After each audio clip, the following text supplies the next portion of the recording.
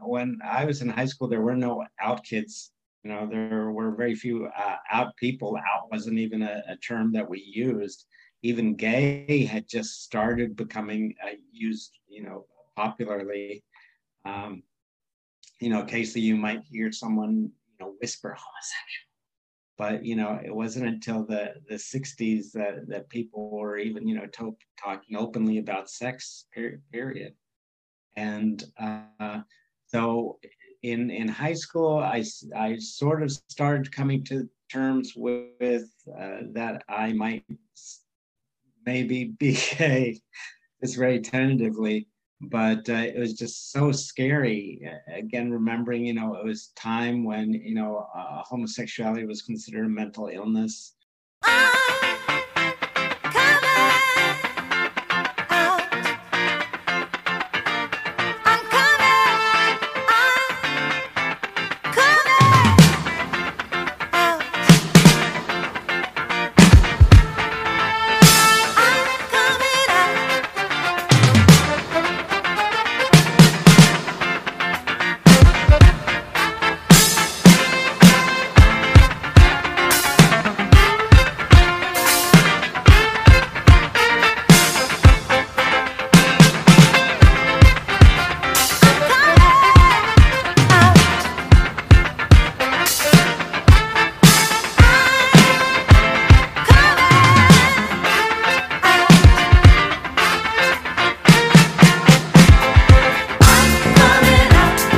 Hi, everyone. Welcome back to the Ivory Tower Boiler Room. Today is such a meaningful interview because I get to talk to an author who helped me along my own coming out journey 14 years ago. So this is a very full circle moment for me. Now that I'm an LGBTQ plus scholar, college instructor, all those things, it means a lot to get to interview Alex Sanchez, who's published at least more than 10 novels, including the American Library Association Best Book for Young Adults, Rainbow Boys, which is going to be our starting point. And he is also a Lambda Literary Award winner. So, hi, Alex. Thank you so much for joining me. Great. Well, thank you. It's great to be here.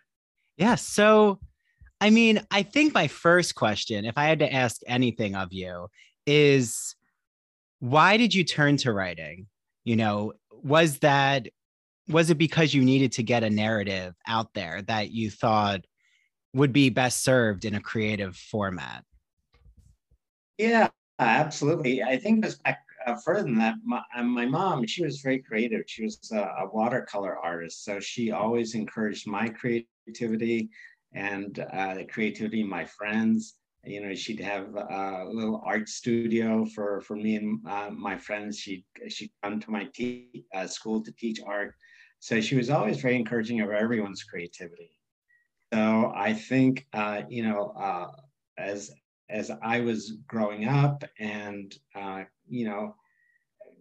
struggling with my sexuality, certainly writing became a way to sort of like try to express what I was going through when I was growing up. It was back in the dark ages before Glee and Will and Grace and all those that is back in the time where so many of us thought I'm the only one in the world with these feelings.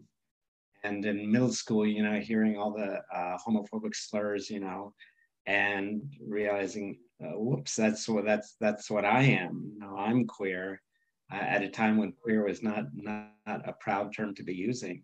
And so a lot of confusion, a lot of loneliness and isolation. And so writing was a way to, put into words what I was experiencing. Yeah. And, you don't have to tell me your age, but when you were in high school, is this the 80s? Oh, 70s. Okay. Okay. The 70s. Okay. So did you come out? Like, how would you define your own coming out experience? Yeah, so like I was saying, when I was in high school, there were no out kids. There were very few out people. Out wasn't even a term that we used. Even gay had just started becoming used, popularly.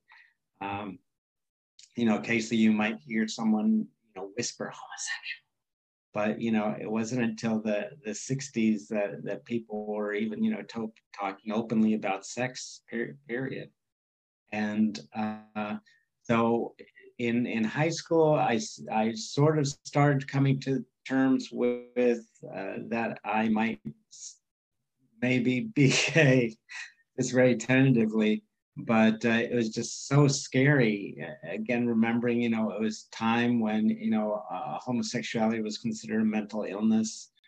And, there weren't no books about gay people at my school, but my dad was a college professor. So one night I went with him to he was teaching a night class at the college, and I went to the library purportedly to do some research for school, and I went, to that old thing called the card catalog, and under A, clicked up homosexuality, and so they had books in the psychology section, and there I learned, that it was a mental illness, and for a teenager to suddenly think, oh my gosh, I'm not, I'm not well mentally. And that, if I acted on my feelings, it was also a criminal offense. And so I could be arrested and jailed. So it was such a vastly different time. And it's just been breathtaking, the change that has occurred in our culture, in the last 50 years or so. So it wasn't until after high school, when I went to college, that I started meeting other gay and lesbian people. Who, it was a wonderful time of connection, and sort of feeling like, there are others like me. I'm not alone. And how powerful that is when we realize, I'm not the only one. Yeah. Well, and where did you call home for high school? And then where did you call home for college? Yeah. So high school, I was living in Norfolk, Virginia at the time, which, has changed a lot since then. But back then it was just not not very socially advanced place to grow up in.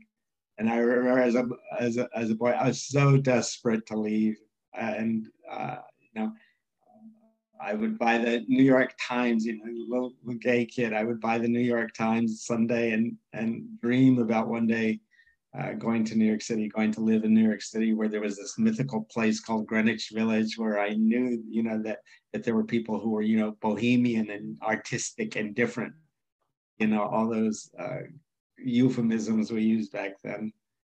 And so then where I ended up going to college was Virginia Tech.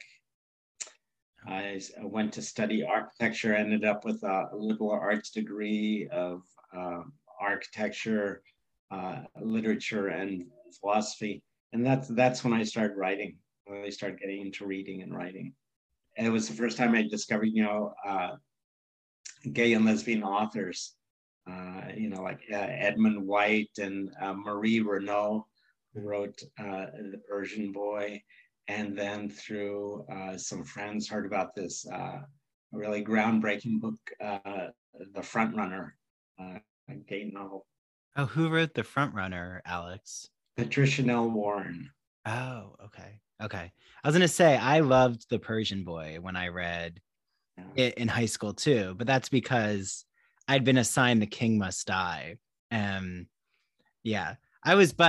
I also was assigned The Handmaid's Tale and like some very sexually advanced topics, and even talked about Perks of Being a Wallflower. And and the way actually that I discovered Rainbow Boys was through my high school library, I'm pretty sure, because I had also seen it in Barnes and Noble, because you had a dedicated section in the teen section under I think then it would have been gay and lesbian literature.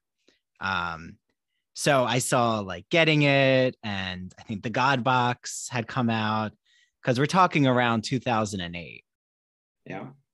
So to jump into, actually, first I want to know, did you get your Manhattan dream? Did you ever actually live in New York City? No, what happened was that after Norfolk, my parents moved to Washington, so I ended up spending a lot of time in Washington. So there'd be, it was like a 5 hour trip to New York, and so I had lots of visits, but sort of the idea of living there sort of wore off. I think as a city, I love visiting there, but I think it's just too overwhelming. I feel so puny when I'm there. It's like I'm this little fish in this huge ocean. So Yeah. I left that dream and developed other dreams. Yeah, you're right though. I feel that psychologically I enjoy that fight, but it can be you have to find your comfort zone in a city like New York. But speaking of authors, you talked about Greenwich Village, so I have to ask you, right? Allen Ginsberg is such a gay martyr writer. James Baldwin, even Andrew Holleran's Dancer from the Dance, right? Like, and these are all texts that would have been around when you were in high school, but like, when did you discover that queer literature existed in that way? Yeah, it was really after high school. When after I graduated, that's when my parents moved to Washington, D.C. So I moved up there with them for a time, and there was a little head shop there, that sold marijuana paraphernalia, and also had very small, I think it's probably just a couple of shelves of books, and it was Lambda Rising. It became Lambda Rising Bookstore, and so that's when I first, and through my friends at college, started discovering that. But again, it's like, it's just amazing now how many uh, books there are. At the time, it was like I say, it was a couple of shelves. The books that you mentioned, Andrew Holleran's and others. I mean, they were starting to come out. Yeah, Uh, and like, the queer media, the what became, one of the biggest papers for a time, the Washington Blade. It started out as this little mimeograph, back where there was this thing called the mimeograph machine that made multiple copies of things. It was even before photocopiers were just starting, and they would come out this thing that it was literally, it's like typing paper, stapled together, and you could get copies of it at some of the local bars there. And at the time, the drinking age was 18 for beer and wine in DC. So it was my first experience of gay bars, and pre-internet, that was the way, so oftentimes we connected as men and women. And so, and then goes up. So, and it was also through Lambda Rising that they started this gay youth group, and so that was my first experience, even after high school, but where I went to Virginia Tech, of meeting other gay guys. And Georgetown University, this Catholic institution, renowned Catholic university, they had an alternative radio station, and they actually had this program on gay and lesbian issues. Oh, wow. And I heard that, and that was how I connected with Lambda Rising and the gay youth group, and found out about gay bars, and was able to start connecting with other people. But again, it's hard to imagine. It was such a secretive subculture at the time, and such a different experience. And I think lots of times it's hard to capture that for younger people today, just what a different reality it was. So I'm actually working on a memoir now, and what I'm trying to do is capture some of what that was like, living in that isolation and loneliness. Oh, that's so wonderful. And what is your memoir? Do you have a title for it yet? No, it's taking forever to write. Well, I'm excited to read it. So hopefully, definitely we'll have you back on here to talk about your memoir. Well, so, I work on Walt Whitman, and Oscar Wilde, especially. They're like my main academic research areas when I'm not doing contemporary LGBTQ reading. Um, and like you said, it's secretive codes, more about trying to even just see homoerotic desire between men. Like, is the speaking outside that language of sexuality? Because, like you said, the language didn't really exist. And especially in the 1800s, it's these hidden codes. So, I returning to your trilogy and I was listening to the audiobook since I've read it. I wanted to get that experience. I love your audiobooks. I need to shout him out. I think Alston Brown is the reader. Yeah, Yeah. yeah, he's wonderful. Yeah, yeah. And I love that they're available for free on Audible. The trilogy is of Rainbow Boys. Was that a decision that you had any part in, or? No, I didn't even know that that was happening. Yeah, no, it's really accessible to Oh, you any mean free listeners. if you're a member, you mean? Yeah, free if you're an Audible member. Yeah, You yeah, yeah. just get your whole trilogy. Um, but I think it's so interesting that I hadn't recognized that the high school in the trilogy is called Walt Whitman. And it had passed me at that time because I wasn't yet in my Whitman craze. But why Walt Whitman? Is there something to that DC Civil War nurse experience that you gravitated towards? No, that's just, what they call nowadays. That was just an Easter egg that I planted in there, for, people like you to say, hey, readers like you, hey. So that's just a shout out to him. And, for someone who, may be reading and not realize, that Walt Whitman was gay. And so, yeah, I always like to use things like that to sort of point out that, yeah, we've always been around, always will be, regardless of what happens.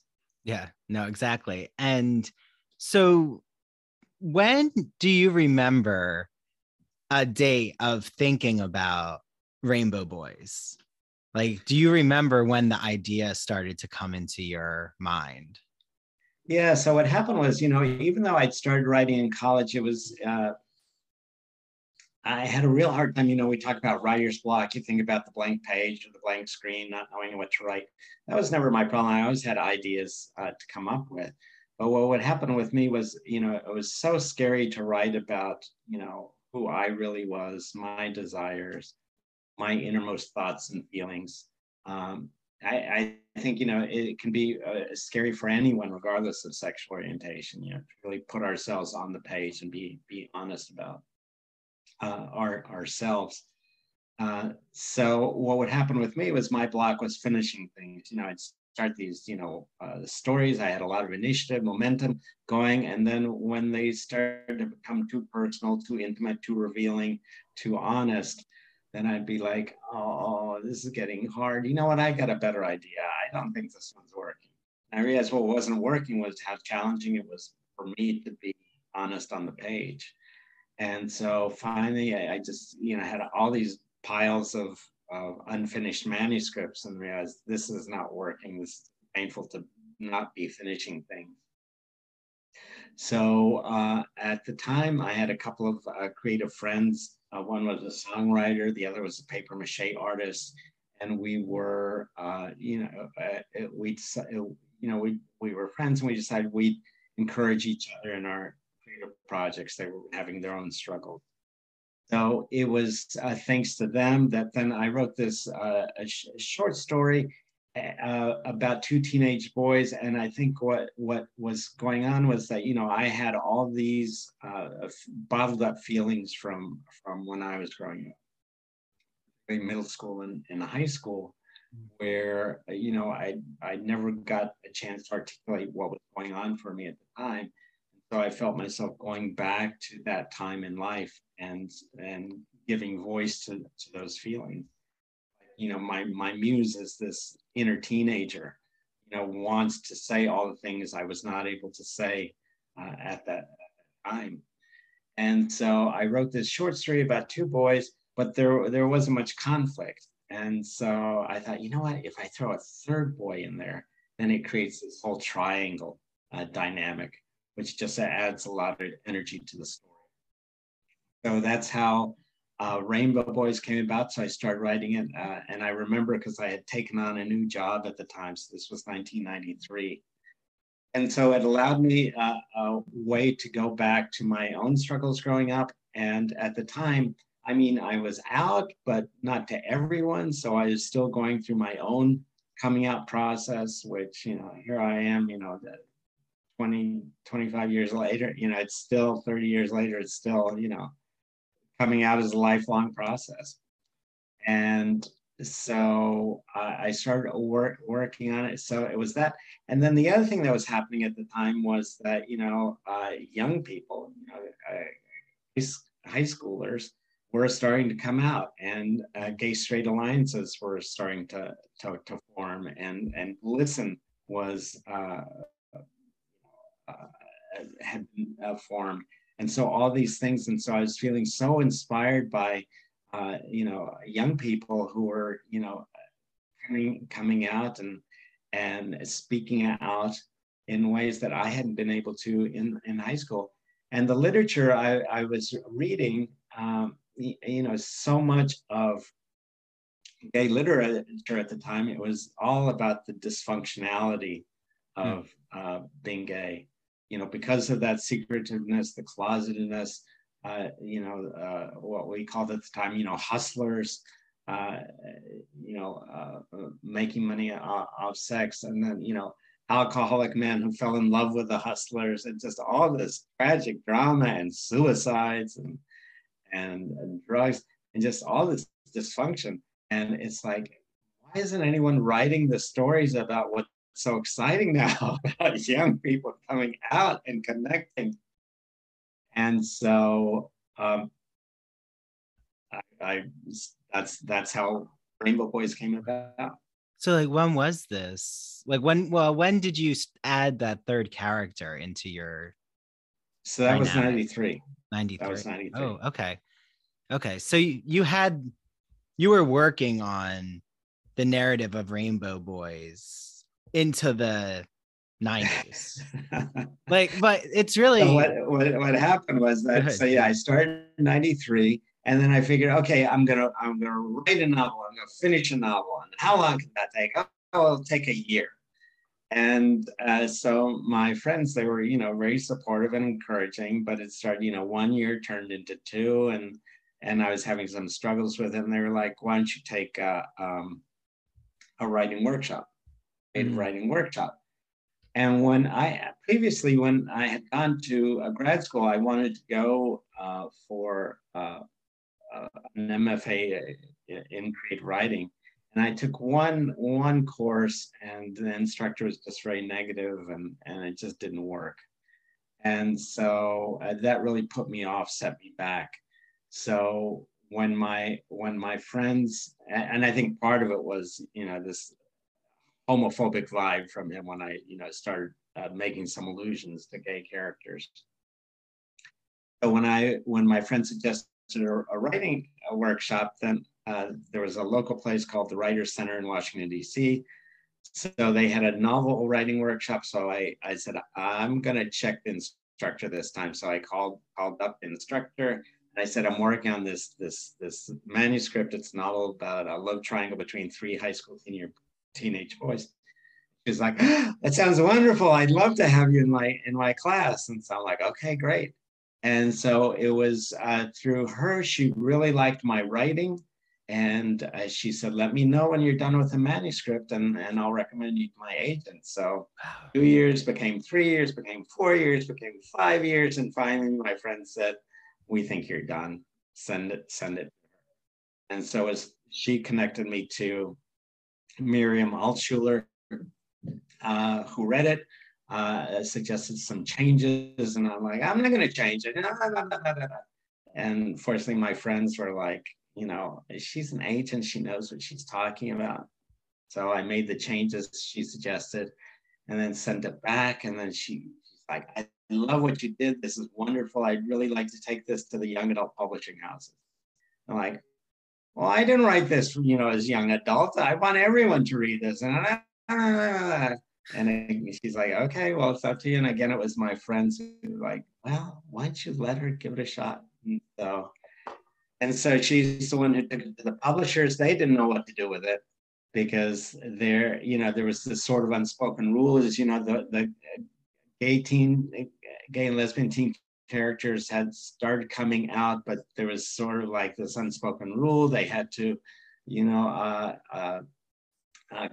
commit suicide or die tragically. They couldn't have a happy ending. And so, Rainbow Boys, I was very clear when I was writing it, no one's going to die. Mm-hmm. And there's going to be an upbeat ending. So a lot of publishers didn't know what to do with it. And there's so much humor in it, but at the same time, dealt with HIV, AIDS. And so finally, Simon Schuster, they got it. And they're like, we think this will be fantastic. It was going to be groundbreaking. What they really loved about it was that aspect of the boys were connecting, that they weren't these lonely, isolated characters. And so they saw that how by that time it was like the late 90s, how that was reflecting the changes in society. So they took the risk with it. They were concerned if it would be lucrative, because they said, oh yeah, LGBT kids will buy this, but that's really a small market. And what none of us foresaw was, those straight teenage girls who were starting those gay straight alliances because they had gay and lesbian friends or parents or relatives, and they love to read about boys, and that they're gay is this bonus. And so they've made my career.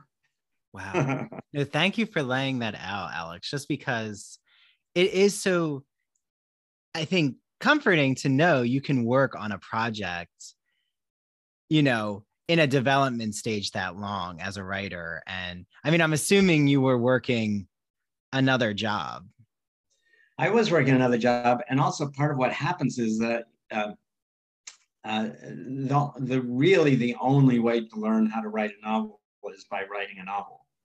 And that just takes time to learn and to try things, trial and error, and get feedback on it and revise and rewrite, and, add characters, add scenes, cut scenes.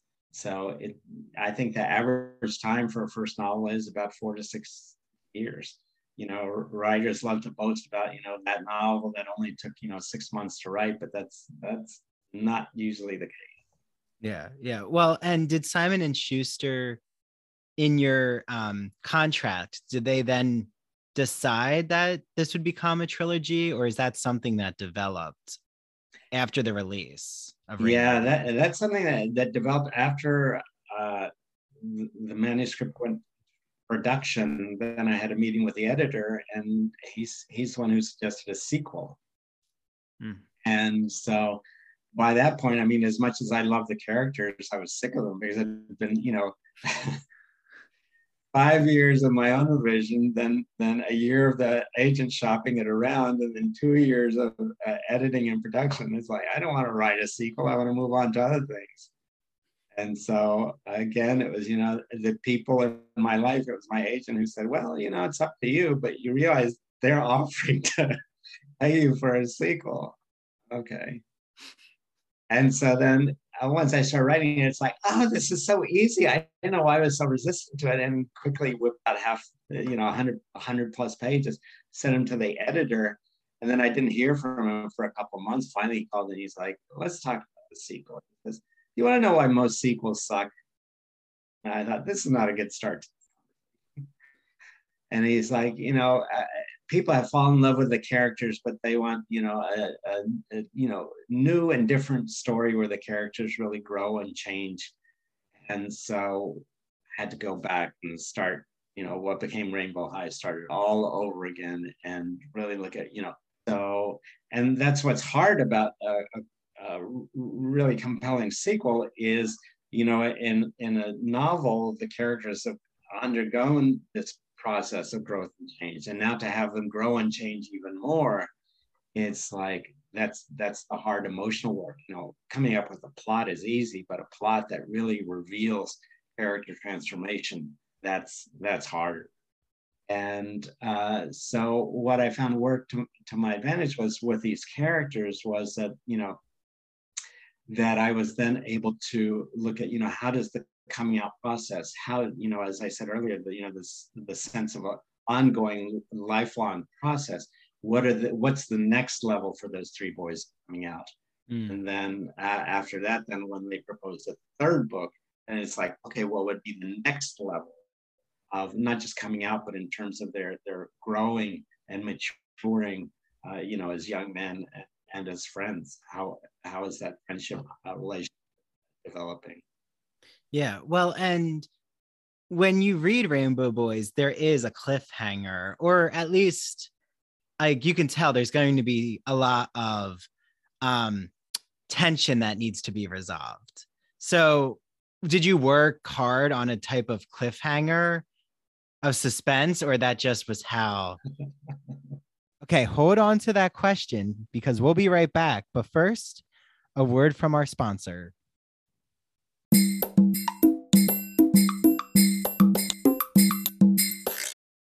Your brain needs support, and new Ollie Brainy Chews are a delightful way to take care of your cognitive health.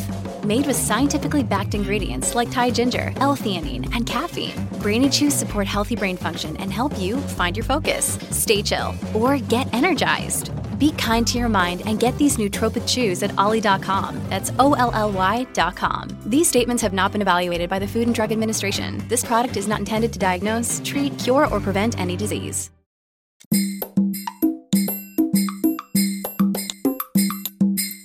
No. I thought, what you're saying, I appreciate you saying that. And, I started hearing that from other people at the time. And I'm like, really? I thought the story was pretty resolved. And they were like, no way, you got to write more. I'm like, oh, okay. Yeah, especially with Jason, I feel, right? So for everyone out there, if you don't know the three young men, Jason, Kyle, and Nelson, and Jason, right, has just come out and he's maybe dating Kyle, but not sure how he views being boyfriends. So like, to me, that was the cliffhanger, is what is Jason going to do with Kyle? Like, are they actually going to become official? Jason enters the Gay Straight Alliance for the first time at the end of the novel. And, my thought when I turned to Rainbow High is I was really worried Jason was going to turn his back on Kyle and like go back into the jock life without coming out. So, I could see the soap opera element. Yeah, I mean, as you're describing it, I mean, it's so clear looking back on it, but at the time, it's like it was not that clear. Yeah, well, and when you were writing, do you remember when Queer as Folk came out? Like that, it wasn't during Rainbow Boys. It must have been early it was 2000s, later. Right? Yeah, it was later because when it came out, it was sort of like there was a time there where we were really working very hard to try to get some screen interest, movie or TV interest in the books, and it didn't work out. But we certainly pitched it to the Queer as Folk producers and others. Yeah. Has there ever been any pickup again on your work being like not just the Rainbow Boys trilogy, but any of your work going to the screen in a capacity? Yeah, over the years there have been, all these nibbles, but cracking Hollywood is just it's so hard.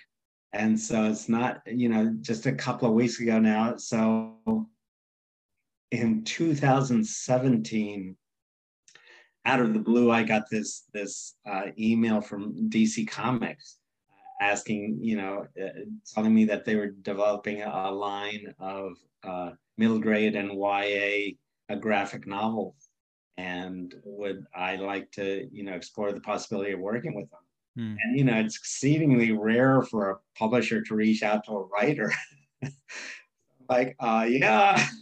And so we had a conversation. I said, I don't have any experience writing comics. And they're like, oh, that's okay. You can learn. We're excited about you because you know how to tell stories. You've proven you know how to tell stories, and especially about 18 boys, and we have this character Aqualad, and we want someone who can write a novel about this 18 superhero character.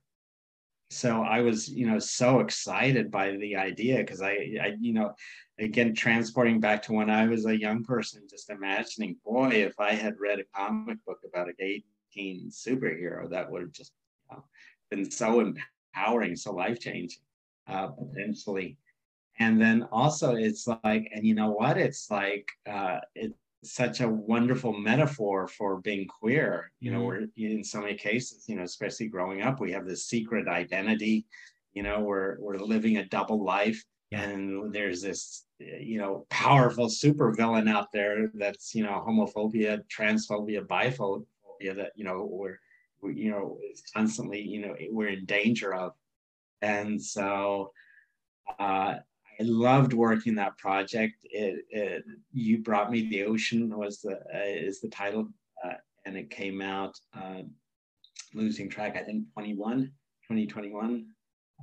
maybe 2020, just a couple of years ago it came out. You Brought Me the Ocean, and just a couple of weeks ago I heard that HBO Max is developing it as a live action miniseries.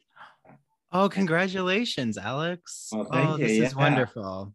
Okay. So again, this is Hollywood, so hopefully it will happen. But until we actually see it, it could be in development for the next 10 years. And I know. Well, and I've had, with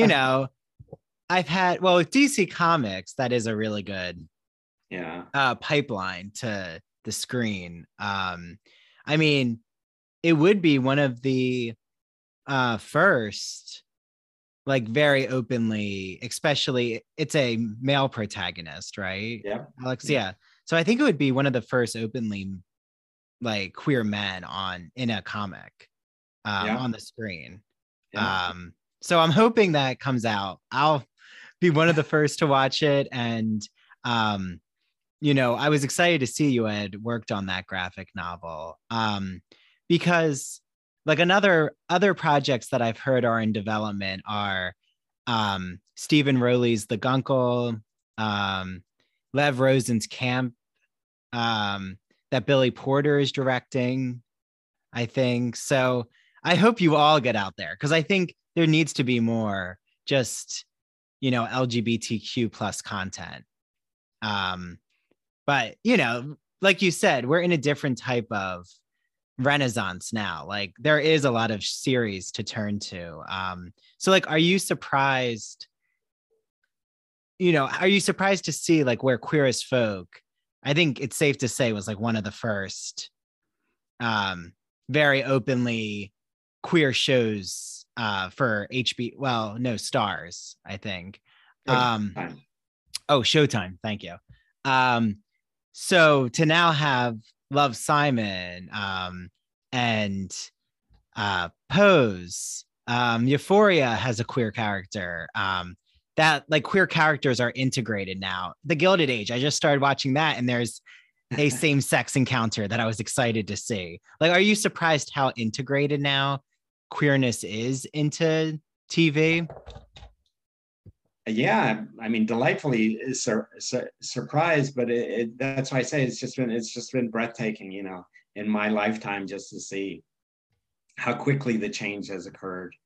Yeah. And I think, a lot of the right-wing backlash that is going on now, it's like, putting it in perspective, it's like, sure, it's really understandable, because, not only has technology changed so much, but parallel to that has been the cultural change, both here in the US and around the world. It's just been, really breakneck pace. Yeah, well, and congratulations too, because I think, if I don't get the title right, let me know, but you won, or in 2021, Rainbow Boys was considered one of the best 100 books of LGBTQ teen literature. Is that right? Maybe, but it was also Time magazine, their 100 best YA books of all time. Whoa, of all time. Oh, wow. Congratulations. See, But that's why, do you recognize the prolific status of Rainbow Boys for those who have come out? Like, how do you feel about that journey? Because I'm sure so many who've read your work have turned to you, emailed you, wrote letters when that was popular. Like, Yeah. How does it feel to be on so many people's coming out journeys? Well, that's probably been the most rewarding part of my career has been, hearing that, from people like you and just having gotten, at the time, just so many emails from young people, telling me how, their lives had changed for the better, through reading my books and nowadays there's just so many other books. So hearing from them, young people who told me about, having been suicidal and reading and rereading, my books as a lifeline, giving them hope that, just like I was this little queer boy, reading the New York Times, thinking, there's a place where I can be myself, giving, because it wasn't, again, it wasn't that long ago or before the internet, where that sense of isolation all over America, queer young people, not being able to connect, not knowing that there was someone else. And so hearing, getting those letters is just tremendously rewarding. It gave my life a whole new meaning and purpose. And now, at this point in my career, being able to, pass on what I've learned to others. So yeah, it's been a wonderful journey and it's continuing. Yeah, yeah. Is there any like, younger LGBTQ authors? I'm sure there are. So I'm curious, is there anyone you can talk about who's reached out to you like along their own writing journey, like in a type of mentorship role? Not specifically. Just the last a couple of years. Starting last year, I started teaching at a college, and they're working with queer writers is very gratifying, to share with them. But yeah, none specifically that I could mention. Yeah. I mean, sometimes I wonder, is there a queer writing secret meetings that happen, like where you, Michael Cunningham, like all Gregory Maguire, they all like you all come together and have soirees, but it doesn't seem like that exists yet. Well, the closest I came to that was that, again, as part of my learning writing journey, with these creative friends. And at the time, I came across the Provincetown, Massachusetts, Fine Arts Work Center. And I'd heard about Michael Cunningham. And so I took a workshop with him. And then there was another queer writer, Richard McCann. He was teaching there. So they had these summer workshops, and every summer I would go on vacation there. And so, it was both what I was able to learn with them, about writing, and then just being in their presence, and that experience of them that I could aspire to be, a queer writer, like them. Yeah, yeah. Like, are there any queer writers that you turn to, like, who are still living? Probably Edmund White more than anyone. Yeah, and he's still going. Still going. But you mentioned Lev Rosen, and when you brought me The Ocean came out, I think Camp was coming out, and so our publishers got us together to do a couple of events, and oh, that's nice. And read each other's books to blurb them or whatever. And reading his stuff, man, it's like wow, it's sort of like he's taken the openness of being queer, to a whole new level in terms of sexuality and physicality, and I just love his writing. Love his writing. Yeah. No, it was fun to interview him because I talked about camp with him, and soon I'm actually someone who I'm going to bring your name up because he has boys in the title too, but Phil Stamper just came out with Golden Boys. I heard of that. I haven't read it yet, but I heard. Yeah. Well, I will mention the Alex Sanchez to him, and because I'm sure he must have looked to Rainbow Boys, and like even just the title Rainbow Boys. How did you come up with Rainbow? Did you know it was going to be that, or was that a marketing decision? So what happened was that there was a book of Michael Chabon had come out with not the Golden Boys, but the Wonder Boys. Right. The Wonder Boys. I like that, and I went to hear him. He wasn't quite so famous then, so he did like a bookstore, and there were like reading, and there were like 20 of us there, and I liked him, and I liked the title. And I thought, And I started playing with titles, and I thought, well, rainbows were, the rainbow flag was just being widely used then, and that was new. And so I thought, well, how about Rainbow Boys? Leave off the lead, just Rainbow Boys. And at the same time, it's like, well, maybe. And then it was when I was visiting Simon & Schuster, and one of their associate editors came running up to me. She's like, I love your manuscript. I love the title. How did you come up with that? I'm like, you do really? You think it works? She's like, every queer kid in America is going to know exactly what that book is about. But, people who aren't queer, they won't. It's the sort of code. And so I'm like, oh, yeah, okay, I can see that. So again, all this stuff that you're pointing out, that I'm delighted you're pointing it out, but it was like, I wasn't that clear about it. Just sort of happened. Yeah. Happy accidents. Yeah, well, and Rainbow has like taken on its own kind of genre, because I've just been in conversation with Celia Lasky, who wrote Under the Rainbow in 2020. So, it's still thriving as a creative title.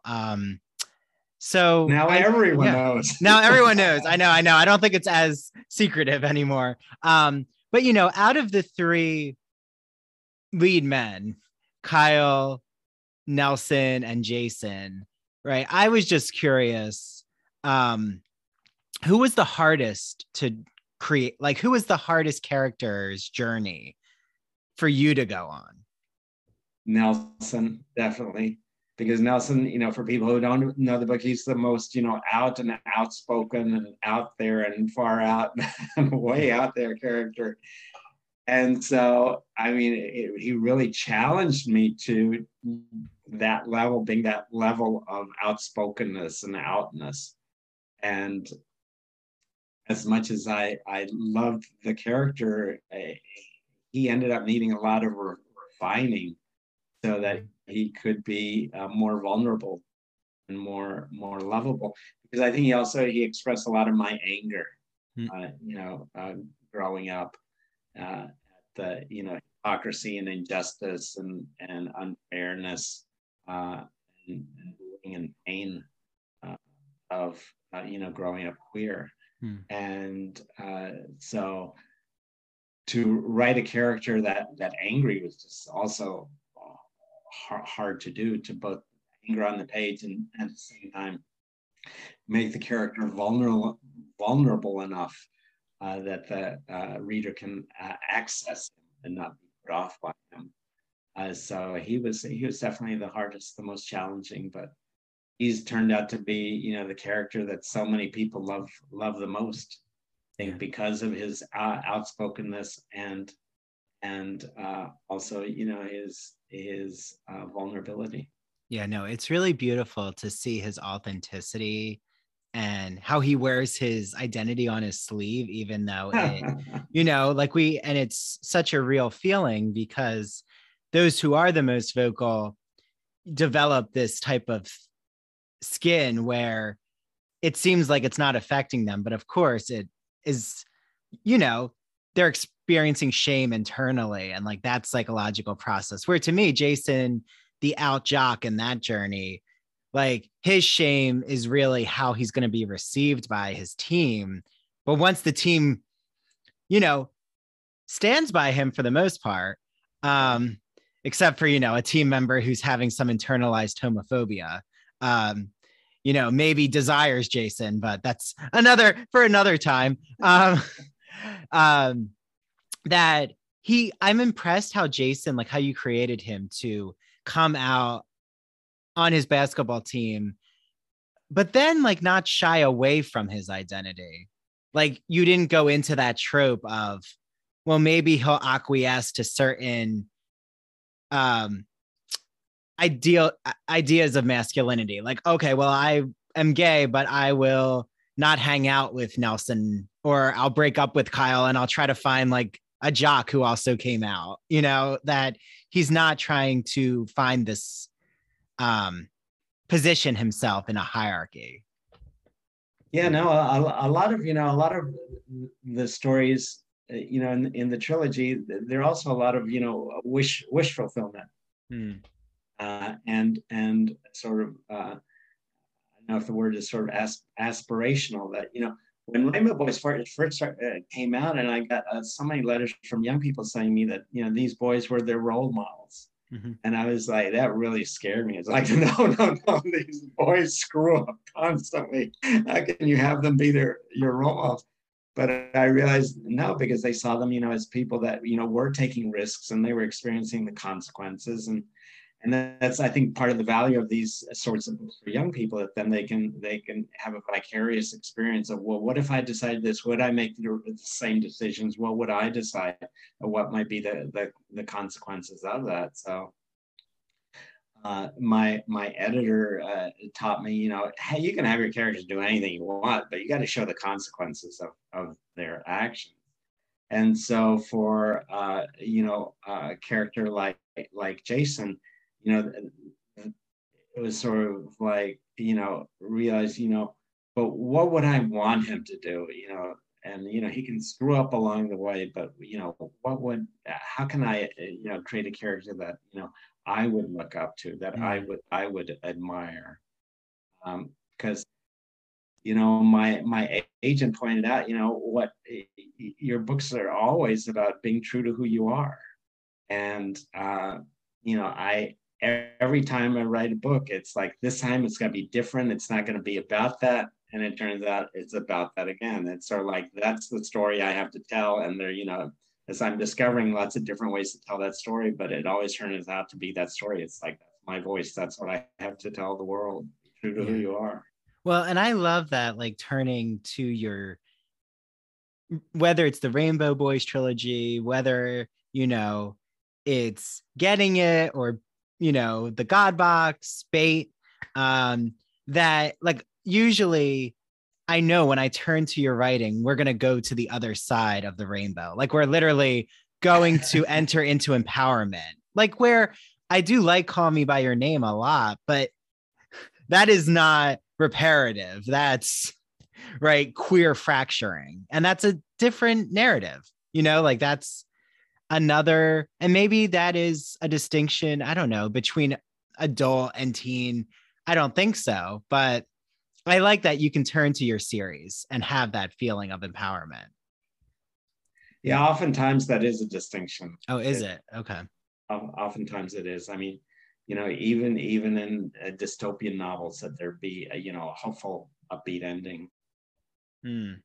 Yeah. Well, yeah, now I have to look back and just say, okay, is there, I mean, if you haven't read it, Under the Rainbow does have some happy loose ends tied. But like you're saying, I really don't think there's clear distinctions between teen and adult when it comes to especially what you're writing. And because there's very serious themes in Rainbow Boys. Like you said, an HIV scare. How am I going to have a boyfriend who has HIV? How am I going to tell my parents? Right. That's, you know, they aren't easy feelings to register. No, YA, I mean, that's part of the attraction of it, that it does deal with a lot of, you know, very real issues that young people grapple with. but at the same time, that there is that emotional journey that's tends to be a positive one. Whereas so much of adult literature, oh my God, that was so depressing. I mean, lots of books. It's like that's why I just started writing Rainbow Boys, because the literature out there was so depressing. It's like, why does anyone even want to read this? Except, okay, I can identify myself in here, but is this who I want to be? Yeah. So, yeah, it was another thing about that. Well, like Brokeback Mountain, for example, that's the ending in tragedy trope. Yeah. But that for a long time was Hollywood's idea of gay men being together on the screen, which, Hollywood's had its homophobic narratives. But, as we're nearing the end, I do, you don't need to get in depth about this, but I'm curious because, especially with what's happening, like you brought it up with the right wings trying to ban certain topics, or, the catchphrases they have about banning books and ideas like Rainbow Boys and your other works, but like I've read up on Rainbow Boys, has even been written about in research of being faced with school districts or libraries where parents objected to the material, or the town people tried to protest against it. Like, how did you deal with that as an author? Or, I mean, I'm sure you're still dealing with it. Like, do you actually speak out about it? Do you like take a stand about, not that you have to defend what you're writing, of course, but do you use it maybe as a type of advocacy when there's these attempts to try to censor the material in Rainbow Boys? Yeah, the challenges and attempts at banning started pretty soon after the book came out, because it was so groundbreaking.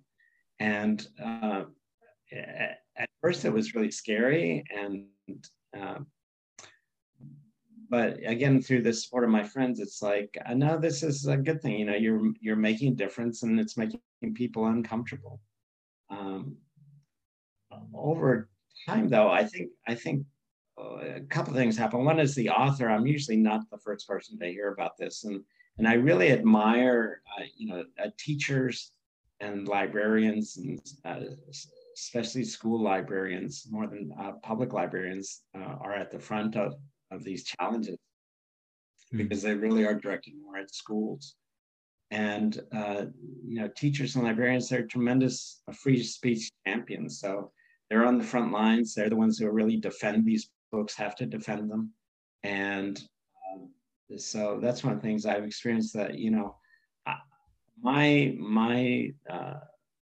my advocacy, so to speak, is really in writing the books, and then it's other people who defend them, and that's fine. I'm not political in the sense of going out there. I do get invited to speak about book bannings and challenges, and I love speaking to groups about it, but not more politically involved than most people.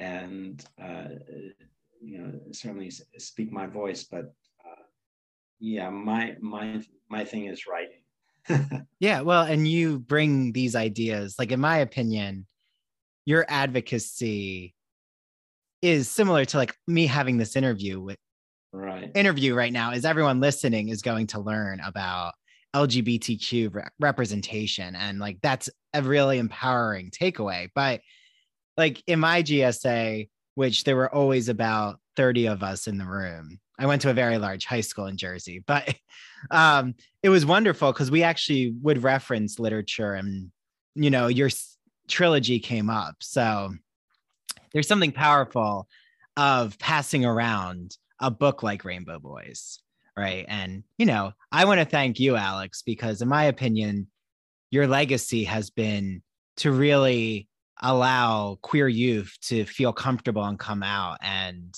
empower them. So I think we owe a lot to you, Alex, for Well, what thank you've you. done. Thank you so much. And on that note, this has been a wonderful interview. I, want to thank you, Alex. Oh, also, can you please tell everyone you mentioned the DC comic, but you also have another book that came out in 2021.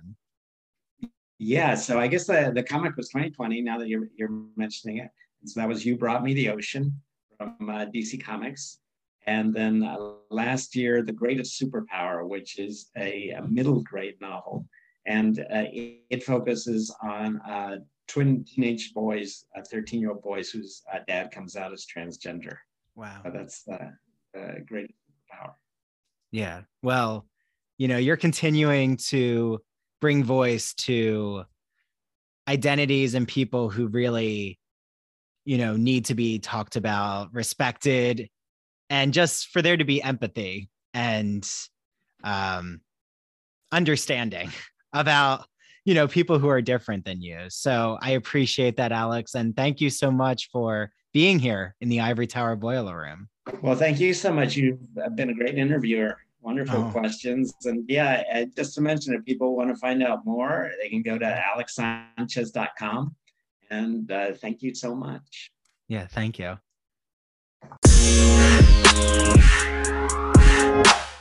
Thank you so much for listening to the Ivory Tower Boiler Room, or True Crime in Academia. Welcome to our summer season. We made it to summer 2022. I am here with Mary DePippi. Hi, Mary. Hello. I'm Andrew Rimby, the executive director. Mary DePippi is our chief contributor. Nicole Arguello is our marketing assistant, and Kimberly Dallas is our editor. So yay, our interns have positions. Okay. Yay. Please follow us on social media. Mary posts so many creative things on her True Crime in Academia. How can they follow True Crime, Mary? At True Crime in Academia on Instagram and TikTok. Okay. And then you can follow the Ivory Tower Boiler Room on Twitter at Ivory Boiler Room, and at Ivory Tower Boiler Room on, ready? Instagram, TikTok, and Facebook. Okay. And you can email us. We love to get pitched some episode ideas. So to do that, if you're a publicist out there, maybe you want to get one of your authors on our show, go to ivorytowerboilerroom@gmail.com. Thank you to our audience, to our listeners. We're really excited because we have a lot going on our Patreon. So Mary, do you want to maybe update everyone on our Patreon account? Yes. So aside from the content that we've already been giving you, we will also be having extra special episodes. Specifically for True Crime, I will be having an extra bonus episode every month starting in June. Yay. You can and only get that if you are a subscriber. Yes. So patreon.com/Ivory Tower Boiler Room. That's it. Just /Ivory Tower Boiler Room. And we already have a lot of bonus material. First, there is a full episode with Ursula Klein in our book corner. So you're going to see all of these new special series that are going to pop up in the summer on Ivory Tower Boiler Room. Yes, Mary will do it too on True Crime in Academia. You can listen to a teaser on our podcast, but guess where the whole interview is? On our Patreon. So only but a large cup of iced coffee at any of our favorite coffee companies. You only have to pay $5 a month. So please join. We will recognize all of you who join. We'll shout you out during the summer. You can see our video interviews too. And if you want to become an Ivory Tower $15 a month, 3 cups of iced coffee member, you actually will get our tote bag, our t-shirt. There's more. Oh, our mug. I'm drinking from our mug. I should, for everyone who will see this, I'm actually holding it up. It's a very cool mug. So we are so excited for all of you to join us this summer. I love hearing from all of you. I know Mary loves hearing from all of you. Direct message us. We read them. And yeah, check out our social media because we post so many clips from the shows. And I started to kind of finesse my way around TikTok. So Mary sees how excited I get when I know how to add music and all these filters.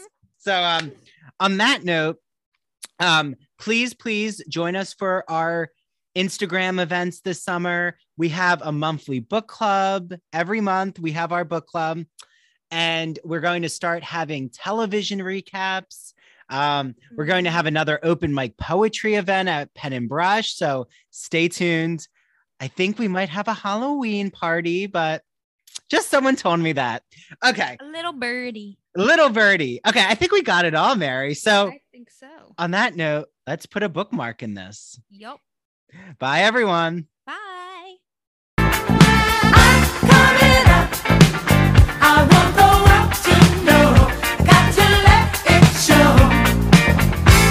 There's a new me coming out, and I just have to live, and I wanna give. I'm completely positive. I think this time around